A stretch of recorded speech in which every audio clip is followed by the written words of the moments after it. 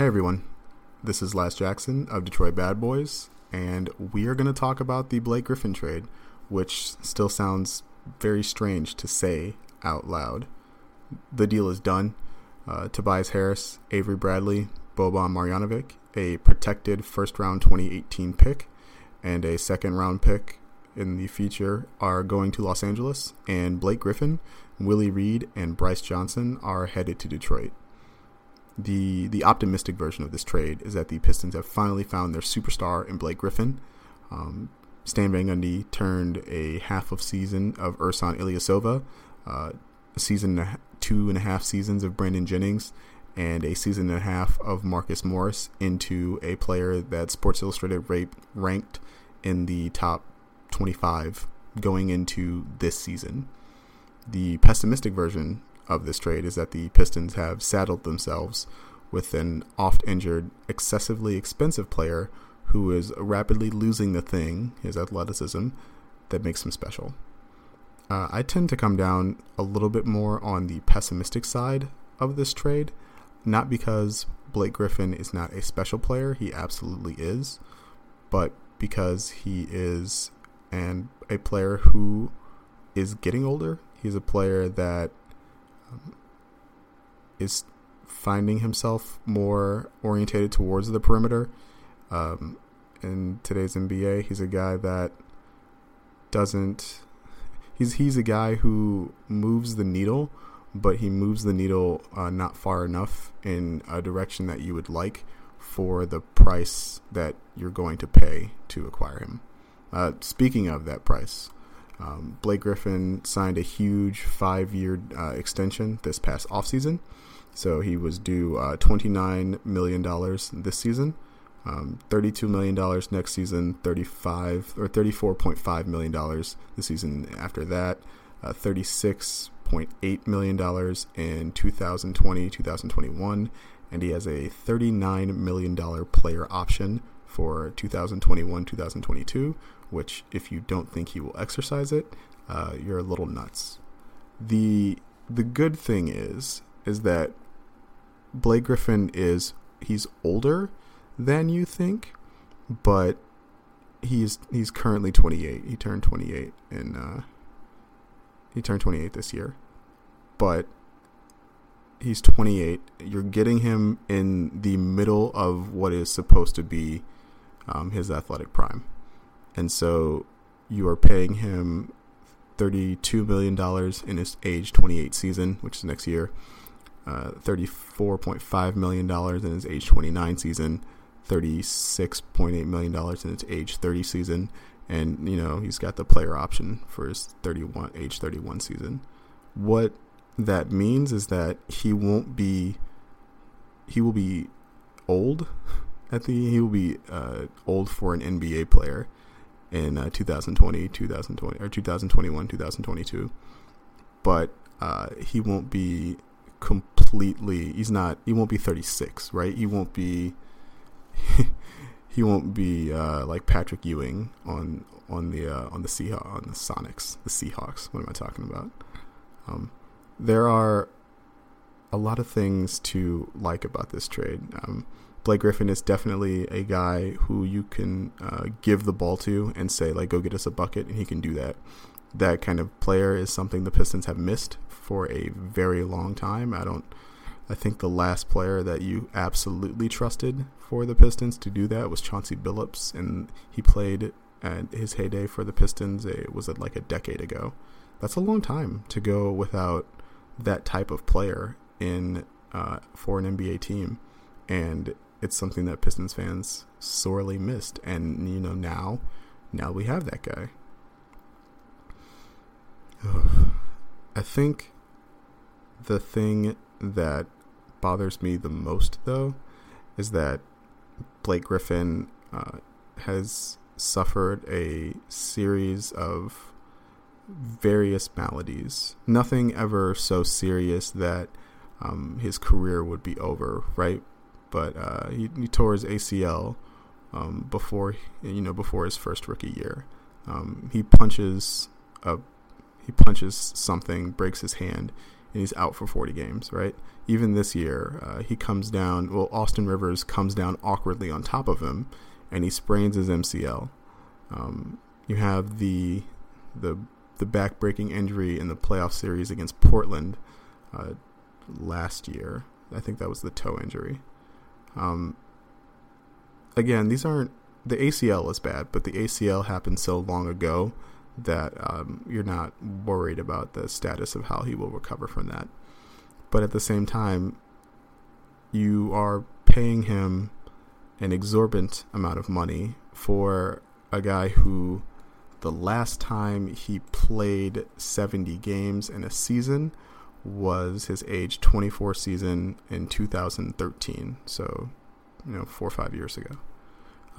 You're not going to, all evidence shows that you're not going to get a full 82 games out of Blake Griffin. And so when you don't have Blake Griffin, your team is definitely worse. You've given up a lot of, well, you haven't given up a ton, but you've given up a good amount of talent and future talent to acquire a guy who you cannot reasonably expect to play 70 games every season.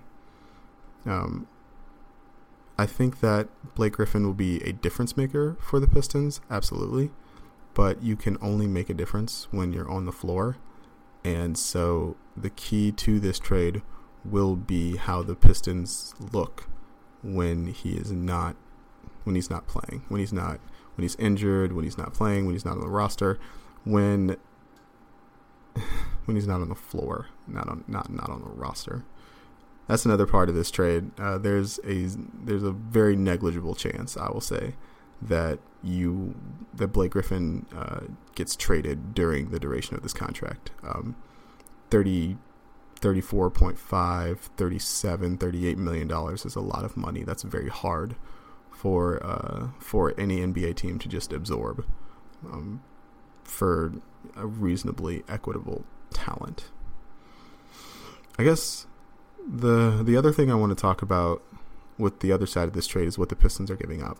They're giving up Avery Bradley, a expiring contract, but a guy that I think had lost a lot of favor in Detroit with his play, not because of anything necessarily bad about what he was doing, but I think he was overextended. He was asked to do a lot for this team offensively, and asking him to do that was a mistake, and it put him in a position that that the coaching staff should not have put him in, and you can't fault him for being placed in that position, right? Like, Reggie Jackson goes down, somebody has to absorb those shots. Avery Bradley's a really talented player. You would assume that it made sense to give him a greater volume of shots, and his efficiency just didn't warrant it. I think a lot of Pistons fans are pleased to see Avery Bradley go after being pleased to see him come this summer. But Avery Bradley still has value in this league, but I think his time as a Piston was up, definitely. Tobias Harris, on the other hand, I think that's a guy that a lot of Pistons fans liked. I think that's a guy that a lot of Pistons fans were looking forward to being on their team for the next couple of years. He was still young enough where you could see him getting better. He started this year very hot from three, which was like the main thing that I thought he needed to change before the season started. But I think Tobias is an incomplete player, a limited player. There are still holes in Tobias's game. He's not nearly as effective in a team defense as he would like. The three-point shooting had regressed a little bit after his hot start. You could attribute that to the lack of offense without Reggie Jackson. The entire team's offense has regressed without Reggie Jackson, so you can't really blame him for that. Tobias never did a great job of creating easy points. He never got to the free throw line enough, which is, not part of it is his fault, but a lot of it, I think, was due to the mechanical way that he scored. Oftentimes, he was a guy who had to work on his fluidity, a guy who when you saw him seeking contact, it came off as like very robotic and not very fluid. And that was a large reason why I think he wasn't rewarded with more free throws, with more contact. The Pistons also gave up Boban Marjanovic, a guy I think a lot of Pistons fans were really excited about, but ended up being a very superfluous piece in the modern NBA. A true back-to-the-basket offensive, just dynamo, just an amazing offensive player who gave up most of the points he scored on the defensive end just because of his physical limitations. And, I think Boban deserves better than to be kind of the third center sideshow that I think a lot of fans perceive him to be. But at the same time, I am not sure that with the way the game is going to a smaller, more perimeter-orientated game, and you need to be able to cover more ground on defense, I'm not quite sure that Boban will really ever have a place in today's NBA in any other role than in an extremely limited one. I look forward to watching Tobias and Boban especially play for the Clippers. I'm very curious to see how Tobias will look on that team. That's a team that desperately needed the kind of wing scoring that he can provide. Obviously, he would look a little bit better next to Blake Griffin, but that's kind of impossible. But a trio of Danilo Gallinari, Tobias Harris, and DeAndre Jordan is pretty interesting. It's pretty interesting. Who knows how long that core will be together? But I'm interested to see how that dynamic plays out. The Pistons also included a 2018 first-round pick. Let's scroll down to the protections. The protections are, it is protected 1 through 4 in 2018, 1 through 4 in 2019, 1 through 4 in 2020, and in 2021 it is unprotected.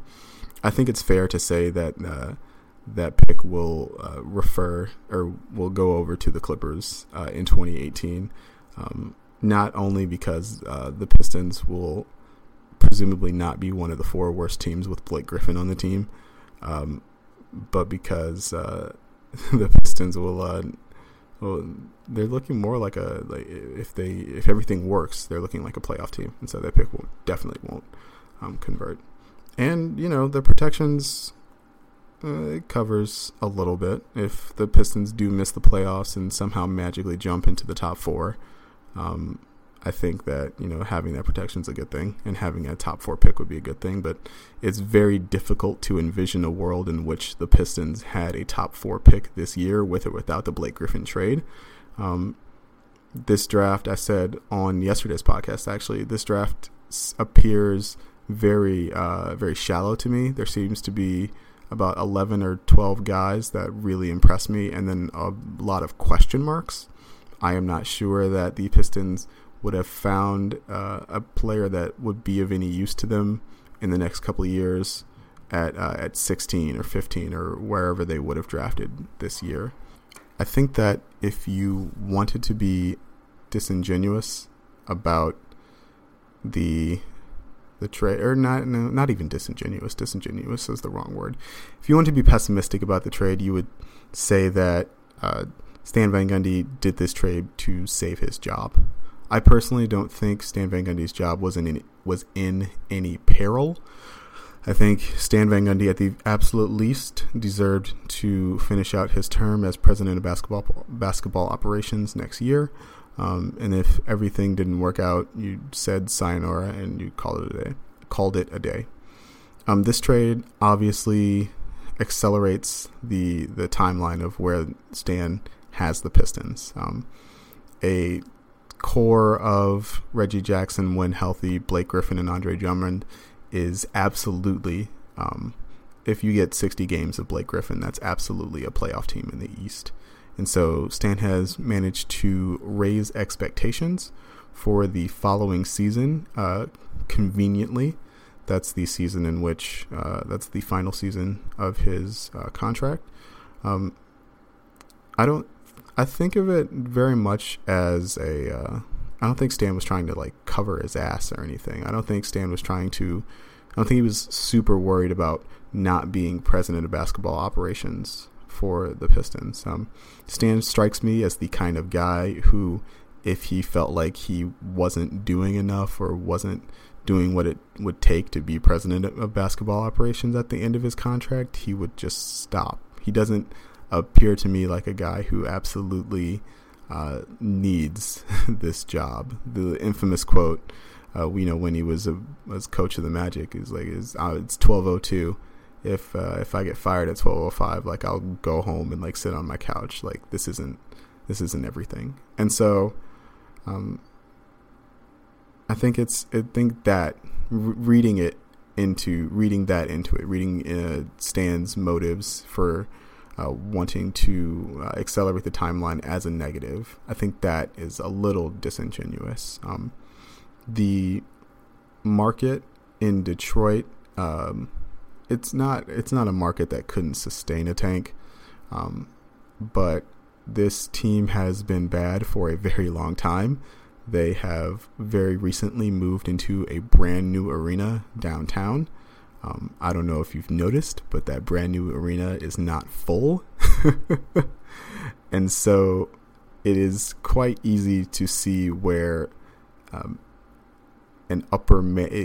acquiring a player of Blake Griffin's stature is an idea that would be maybe presented by the president of basketball operations, but heavily endorsed by ownership as a way to attract casual fans, not only by getting a player with more star power, but by who would put fans in seats, but by getting a guy who, when healthy, would improve the product on the floor to the point where I think Pistons fans would show up. And see, that's the real thing, right? Like the Pistons fans, Detroit fans are very intuitive. They're quite smart. Despite the things that you guys say to me on DBB and on Twitter and on Facebook, on the whole, I think Detroit fans are very perceptive and very smart. They are not inclined to cheer for a loser, unless that loser is named the Detroit Lions. But I think the average fan knew that the product on the floor was not that great. They knew that when they went into the arena, there wasn't a great chance they would see a win when they went to a game. And I think that adding a player of Blake Griffin's caliber definitely changes that, not only for the curiosity factor, but also for the winning factor. I think as long as Blake Griffin can stay healthy, and I think we will be saying that phrase a lot more over the next 4 years. As long as Blake Griffin can stay healthy, I think the Pistons are absolutely a playoff contender and absolutely a winner, and absolutely the type of team that fans will show up to come see. Okay. The next thing I kind of want to talk about is the financials, right? So the big thing is that you are financially locked into a core of Reggie Jackson, Blake Griffin, and Andre Drummond. That is a little different than it was before. Before, you were locked into just a core of Reggie Jackson and Andre Drummond. It would be nigh impossible to move Reggie on his current deal. It still is. Andre Drummond was maybe the face of the franchise and the most talented player on the roster. And so it would be very difficult to move him as well. Now you've added Blake Griffin to that mix. A guy making $32 million up to $39 million is nigh impossible to move. He's stuck. You can't move that contract. The Pistons are projected. I have my cap sheet in front of me. They're not a luxury tax team this year. The luxury tax the projected luxury tax to be $121 million. I've got a total salary committed of $117 million for this year, including with the trade in place. So they've still got some wiggle room, and they're still under the hard cap at the very least. The issue comes in, a couple seasons down the road, depending on where the cap is. 121 is the luxury tax threshold, not the salary cap. I apologize for the confusion. So they're over the cap. The cap is 100 million, give or take. So they're over the cap, under the tax, which is the place where it's hard to acquire free agents because you acquire free agents with cap space, and the Pistons don't have any. So the way you acquire talent is with trades, which is what the Pistons have been doing. Sorry to go off on the tangent. So I have them under the tax next year. Slightly more salary on the books, 118 million, give or take. But the salvation for the Pistons in these coming years, I think, will be the relatively small contracts of Luke Kennard, who will be making less than $5 million up until 2020. The smaller contract of Stanley Johnson, who will be making $3.9 million is his qualifying offer, or is his team option for next year, and I think that's already been exercised. So he'll be making under $4 million next year, and then his qualifying offer for 2019-2020 is $5.3 million. I assume, with what we've seen from Stanley so far, I don't think Stanley would be able to find a contract worth 8 figures on the open market. So I think it's safe to say that we'll see Stanley on the roster in the neighborhood somewhere of like 8-9 million in 2019-2020, which is, that's not bad for what he's been so far. And so, yeah, you're roughly in the same place salary cap wise that you were before, without the specter of Avery Bradley's extension like looming over your head, and without the off in the distance, but it was coming, the coming extension for Tobias Harris, who was a guy who signed an extension in Orlando that declined in value, and was a guy who was going to be, who had improved in his time here, was going to make quite a bit of money. If you wanted to perceive it one way, you could ask whether or not you would rather pay Blake Griffin, $35 million, or Tobias Harris, $21 million. It's like, well, Blake Griffin's clearly a better player, but like, what does that surplus 13 or so million like get you? If you're already over the cap, it doesn't really get you that much, because it gets you trade space, but that's not enough. And so the Pistons they're fairly locked into this roster. They can still make trades. The biggest trade pieces, the biggest salary things I see are that they have Langston Galloway's $7 million, give or take, deal for the next 2 years, and they've got John Lure's $10 million a year, give or take, for the next 2 years. If John Lure ever gets healthy enough to display any value, that you could trade that contract, I think. Langston Galloway is now, maybe he's the starting shooting guard for this team when everyone's fully healthy, which is an interesting thought. But I think he is slightly overpaid, but I think if you absolutely had to, you could trade that contract, no doubt. The other thing is that with the trading of the 2018 draft pick, they don't have to worry about that player's salary for the next couple of years. That wouldn't be a huge salary. Like I said, Luke Kennard, who was last year's draft pick, is making under $5 million for the next 3 years. But when you are as close to the luxury tax as the Pistons are, I think a roster spot like that can, in fact, make a difference. So, the Pistons will be looking to fill out their roster with minimum guys. You would assume that Anthony Tolliver probably isn't coming back next year, or they have to figure out what to do with Henry Ellenson, whether or not he's ready to play or not. You also have to figure that they need to swing a trade maybe for another backup center, or re-sign, or they have Eric Moreland has a bunch of unguaranteed money, but I don't know if he's the long-term answer at backup center. maybe you could re-sign Willie Reed after taking a closer look at him. But I'm not sure that's a guy you really want to be paying a lot of money to either to be your backup center. But who knows? Big men are at a distinct disadvantage in this year's league, and so you could probably find a half decent big man on the minimum if you're willing to look. So yeah, that's a long way of saying that the Pistons are in roughly the same place they were financially before the trade in the next 2 years, but the talent level is a little higher, but the injury concern I think is also a little higher, and that's what you're getting into.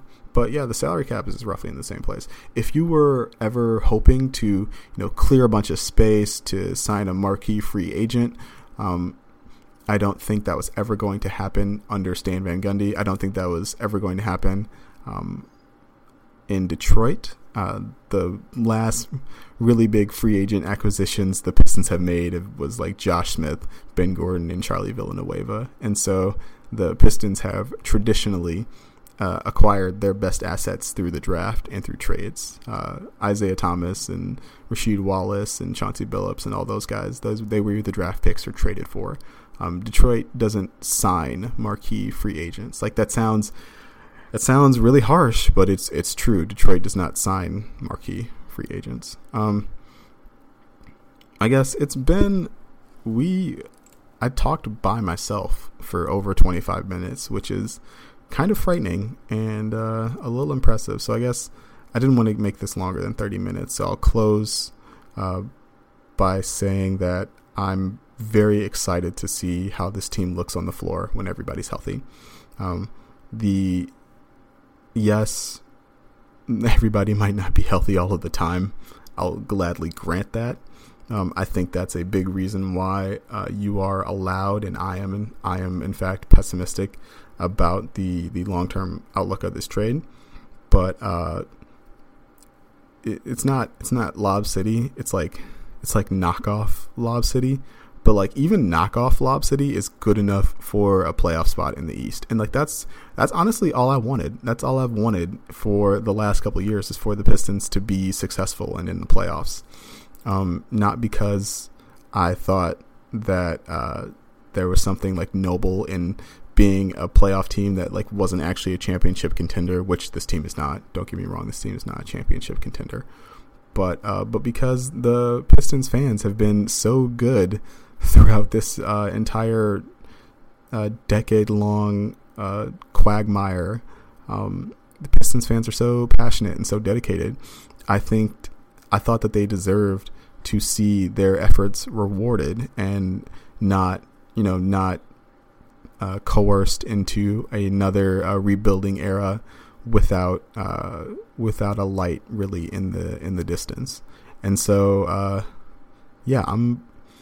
I don't, as an analyst, as a guy who tells you what he thinks about the Detroit Pistons, I think this trade has the potential to be utterly disastrous. But as a Pistons fan, as a guy who has watched 80 or 75 plus Pistons games for the last 2 years, as a guy who stays up to watch all the games, who loves George and Greg, as a guy who has been to LCA once or twice and loved it there, and a guy who doesn't live in Michigan but has tried to visit the Palace or LCA every time I've been there. As a hardcore fan, I'm super excited to see what Blake Griffin looks like in a Pistons uniform. Okay, that was the podcast. You can follow me on Twitter at Last Chance at LAZCHANCE. You will be able to find this on Detroit Bad Boys, which is your place for Pistons news and analysis this season. I work with a lot of really smart people, and I'm pleased to call them coworkers, and we love the Pistons just as much as you guys do. And so I'm glad that we'll have a lot of analysis and a lot of things to talk about for you guys. This has been the Detroit Bad Boys podcast, and we will see you next week.